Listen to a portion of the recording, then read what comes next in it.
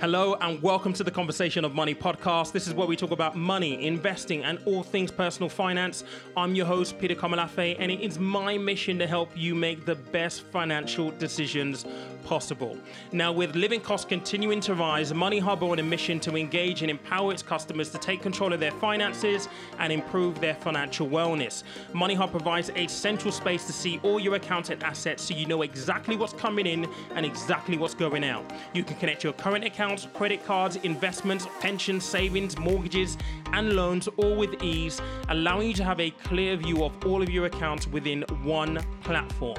Once connected, Money Hub will help you learn to manage your money better with simple, actionable steps. You can analyze your spending, pay off your debt, see how your investments are performing, and also set yourself personal spending goals. If you're a homeowner, you can connect your property and see up-to-date property valuations. And if you rent, you can report your rent payments to Experian, giving your credit score a boost. Money Hub has been named in the FinTech Power 50 Trailblazer cohort and has the widest range of connections available in the UK. To get started, download the app today and take advantage of a free 6-month trial with no automatic renewal, which means you get to choose whether you want to continue or not after trial. With Money Hub, small improvements lead to big achievements, whether it's paying off debt, boosting your savings, or monitoring your investment. Money Hub makes money management simple and convenient. You can download today on the Apple Store or Google Play. There is a link in the show notes. Good morning, everybody. Welcome back to the podcast. Thank you so much for joining me. Last week, what a week. But first and foremost, let's start with the sad news that the Queen passed. A really, really sad time for a lot of people. And Twitter has been something else. But I think it's important to take a moment as a nation to just pause for a minute and respect the way other people may actually feel about the royal family, because there's a lot of negativity out there at the moment. I think the most important thing here is that someone who is important to the nation has passed. Last week was also quite eventful because we have a new Prime Minister, Liz Truss, and she actually did what she said she was going to do. The government has rolled out a £150 billion plan to help cap the typical household bill for a household in the UK at £2,500. But there are questions to be asked. Are we kicking this can down the road to deal with in 2 years' time once all of this intervention has kind of come to an end? Are we actually addressing the root problem? That's what I want to talk about. I want to talk about some of the other bits and pieces that have come out as well. And that's where we're going to start. So look, if you've been under a rock and you've missed this, I'm sure you haven't, because this is something that has been at the forefront of everyone's mind in the country. And it is welcome news that the government is rolling out this package. Now, this package is rumored to cost up to £150 billion. And essentially, there's a lot of debate around whether or not this is something that is, number one, going to work and was the most efficient way of basically rendering help to households across the country. There are a lot of political arguments around windfall tax, and this is something that Liz Truss was avidly against. She didn't believe that windfall taxes on energy companies was appropriate because it would deter investment, and I can kind of see her point in that. However, writing a check for £150 billion, this is what they're saying it could cost up to. When you look at the numbers, it is estimated it's going to cost £40 billion a year for every household to have that extra bit, that cap actually applied across 2 years. That's 80 billion. But because of the volatility of the prices on the wholesale market, this could go up to £150 billion. I'm hearing some people say it could even go even further than that. It's absolutely nuts. But was this needed? Let's just start there. I think it was. Look, for the longest time on this podcast, we've been talking about the cost of living crisis and the fact that we already have families who cannot afford to make energy payments because the prices have just gone up so much. So on one hand, this is a relief to millions of households across the UK. There are 4.3 million households on prepayment meters, which, you know, if you're on a prepayment meter, your options are limited. You don't get the discount for paying by direct debit. It's a completely different ball game. And I think that ultimately, whilst this is welcome, the cynics out there will point out the obvious. The 100 to 150 billion pounds that this is going to cost, number one, is going to be taken in debt. We don't have this money. It's money that we're borrowing and has to be paid back at some point in the future. So, taxation in the future, our kids are going to be paying this debt off, but it is something that is needed in the now.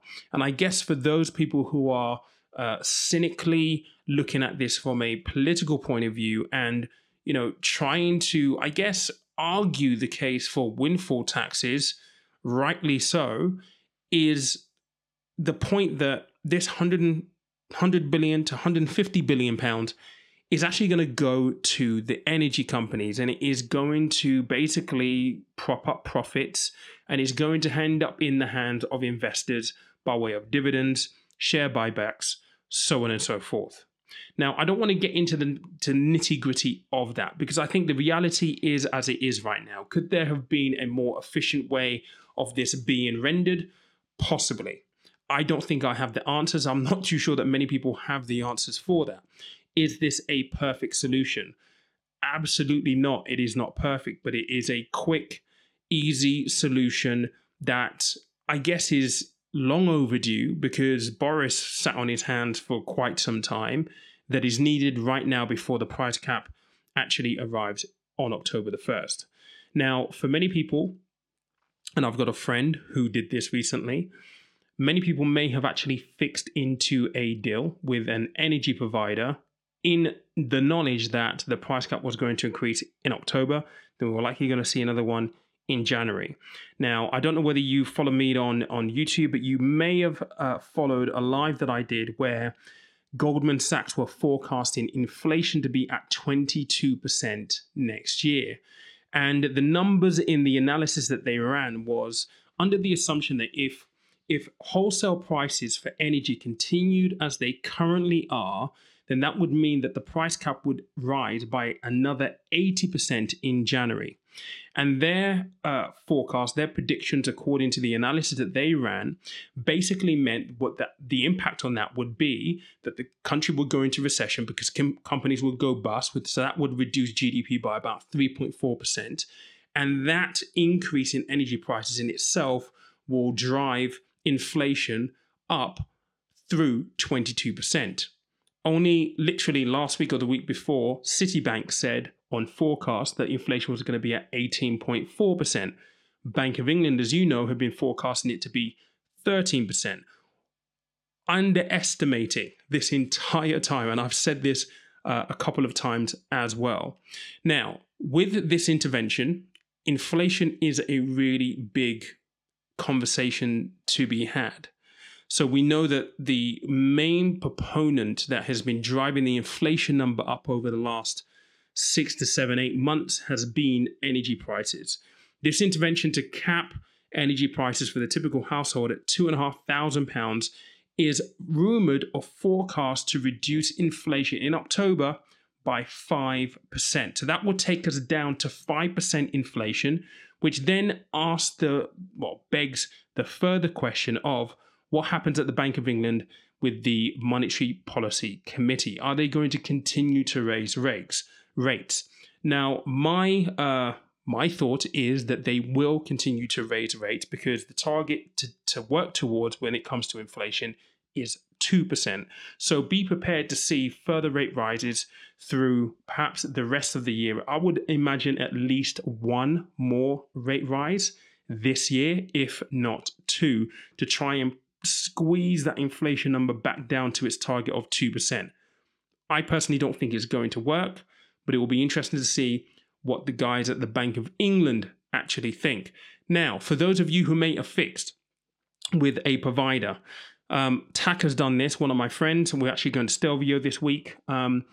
If you've already fixed, there is a provision already put into play or will be put into play shortly where you'll be able to exit your deal with your provider, and they cannot charge you an exit fee.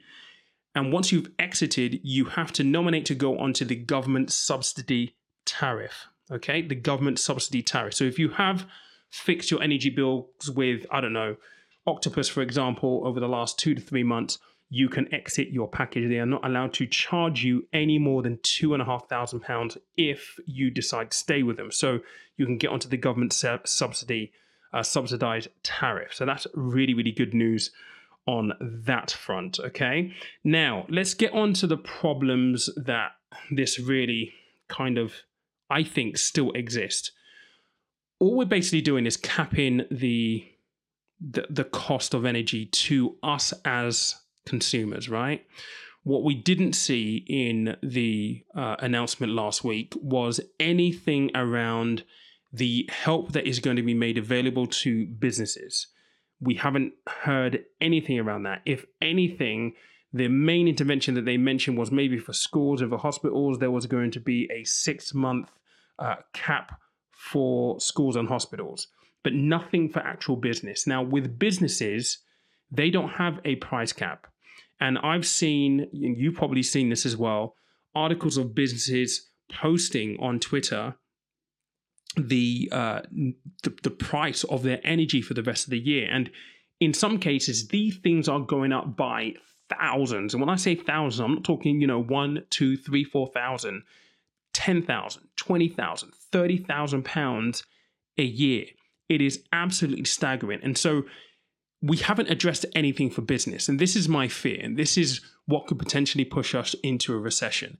If we see businesses go under, and I've got a friend who's got a financial advisory firm down in Leamington Spa. I spoke with him probably about 2.5 months ago. His bills were already up to £4,000 a month. This is before the price cap, came in or was announced for October, right? I hate to think how much his energy prices have gone up now. So when you get businesses that are struggling, businesses that are going to have to close, let people go, which means that your unemployment number is going to rise even further, what does that actually do for the economy? It's not good. It's not good at all. So I'm really disappointed to see that we didn't have any interventions for business specifically. There is a rumor that there will be more in the autumn budget shortly, but I think that was needed right now because businesses are really, really struggling. The next problem that I think that we have, which is probably the one that I guess isn't being spoken about too much and needs to be spoken about.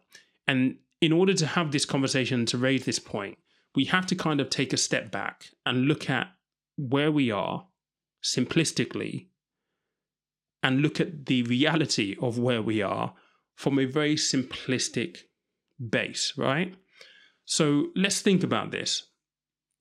The reason why energy prices are increasing so much is because Russia is no longer providing oil, energy, I should say, to Europe. So the supply chain is being, I guess, squeezed, right?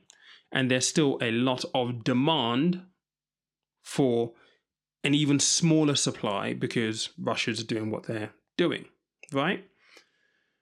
Now, when you have the supply versus demand equation, right, and you have more demand than you do supply, you're going to find that energy prices rise, or the cost of whatever it is that is in high demand increases. That's what we've been seeing. So taking a further step back, now that we know that that is actually the case, you then have to have the conversation of, okay, so what is the logical thing to do? Now let's put this in the context of, household, right? If you stock up your house with food, right, and you have particular dietary requirements, and there is a certain part of your staple diet that is no longer available, right, or of short supply, but very, very high demand, you might decide, well, okay, we're going to buy X amount of this item. And what you might decide to do is to ration so it actually lasts you longer. The same thing applies when we look at this energy conundrum, right? If there is less energy being supplied and there is so much demand across Europe and across pretty much all over the world, and we at this point in time cannot get going to produce our own energy quick enough, right? Or we're not able to import energy in cheaper than what we were getting them before to kind of offset this increase in energy prices, then the natural conclusion to come to is, well, there needs to be a reduction in the usage of said energy. Now, this is something that is already being spoken about in Germany and other places in Europe. You know, that you've probably heard on the news that in certain places you can't turn up the AC beyond a certain point. That is limiting energy usage, right? We're not yet having these conversations in this country. They are in Germany. They are in other places in Europe. As sad as it sounds, in 2022, there are conversations being had of energy rationing, you know, actually rationing energy in 2022. It's absolutely crazy. But we're not yet having those conversations here in the UK. And I think fundamentally that is a problem. One thing that we do know is that this intervention is going to last for 2 years. And the next big question is, well, after 2 years, what then happens? We're going to write a check to these energy companies for 150 billion, possibly even more. We're going to be borrowing this money. It's going to be paid back in some way, shape, or form through taxation, right? And is that the right mechanism? Who knows, right? But it needs to be paid back. So we're writing and we're taking on a lot of debt immediately to solve the immediate problem. It's going to last for 2 years. Now, if in the course of the next 2 years, we see energy prices continue to rise, after 2 years, we could be back in the same position where the cap goes up even more, and we're capped at £2,500, and prices start hitting 3,000, 4,000 as being predicted this year. This is a horrible situation to be in, and it's not the perfect solution. And I think it's really important to stress that it's not the perfect solution. But there isn't anyone that I've heard come up with an idea or a solution that is perfect. And so I feel for the politicians who have had to have a look at this, because you're kind of damned if you do, damned if you don't. You can't stand by idly whilst people are unable to put food on the table, whilst people are having to choose to either eat or heat their home. If they did nothing, I fear for what could have happened. Now that they have done something, we ask further questions about our energy security in the future, because it's a really important question to ask. We can look at this in hindsight and say, well, we should have invested in renewables. We should have invested in more infrastructure. We should have invested in more storage technology for energy, like Germany and a lot of countries in Europe. We haven't got that storage capacity. We don't have the means to be able to buy in bulk upfront and store a lot of energy. We just don't have that facility. That was shut down a few years back, and that's one of the problems that we're facing while we're so beholden to the wholesale market, right? Because we don't have the infrastructure. We just haven't invested enough. And it's okay to look at that right now and say, we should have done this, we could have done this, we would have done this. What we need to do is we need to look to the future. And I'm hoping that this is going to be a catalyst, a kick up the arse, I guess, to use the phrase, for government to really invest in infrastructure so we can actually secure our own futures when it comes to energy. And I know that is something that was spoken about last week. How tangible these are going to prove to be, who knows? We talk about money and investing here on this podcast, obviously. So when we start looking at investment opportunities, I will be keeping a close eye on developments moving forward, because now would be a great time to invest in the companies that may benefit from any governmental push or huge amount of investment into renewable energies, green energy, so on and so forth. I mean, already there are a few companies that I've already had a look at, which I may do a video on at some point, where we know that, you know, there is, I guess in the US at least, some governmental interest in some of the companies because their senators have invested in these companies. And I think it's really important for us to keep our ears to the ground in terms of what these opportunities might be, in what companies they might be in, because what we're trying to do is we're trying to build for the future. One of the ways that you're able to build for the future is to actually go with the trend. What is going to make a big difference in the long run for human existence? Those are the kind of companies that we invest in. Those are the kind of companies that you should be investing in, because those are the companies that are going to be the big companies of tomorrow. And yes, there are cycles. We may have companies that we're invested in right now that may not, be as important in 15 to 20 years' time. I mean, Kodak is a prime example, right?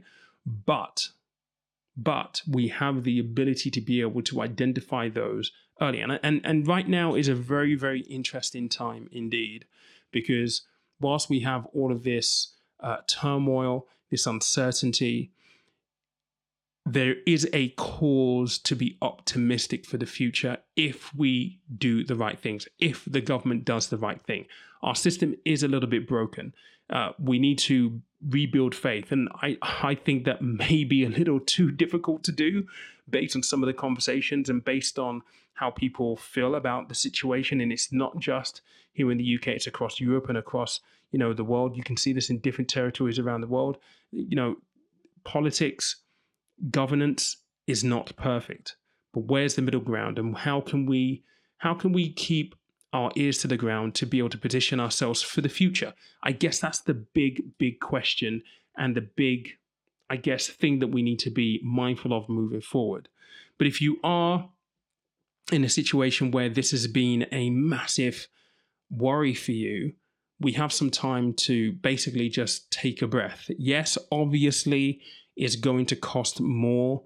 I mean, I think if you look at the prices from this time last year, it's going to cost, or it is going to cost, and it is costing around about £1,200 more than energy costs this time of year. But we are where we are now. We know it's not going to increase any further for the next 2 years. I guess we're going to have to cross that hurdle when we get round to it in the September, October of 2024. We've just bided ourselves a little bit of time, and we've written a massive check that is going to go on our national debt to see this particular, difficulty through.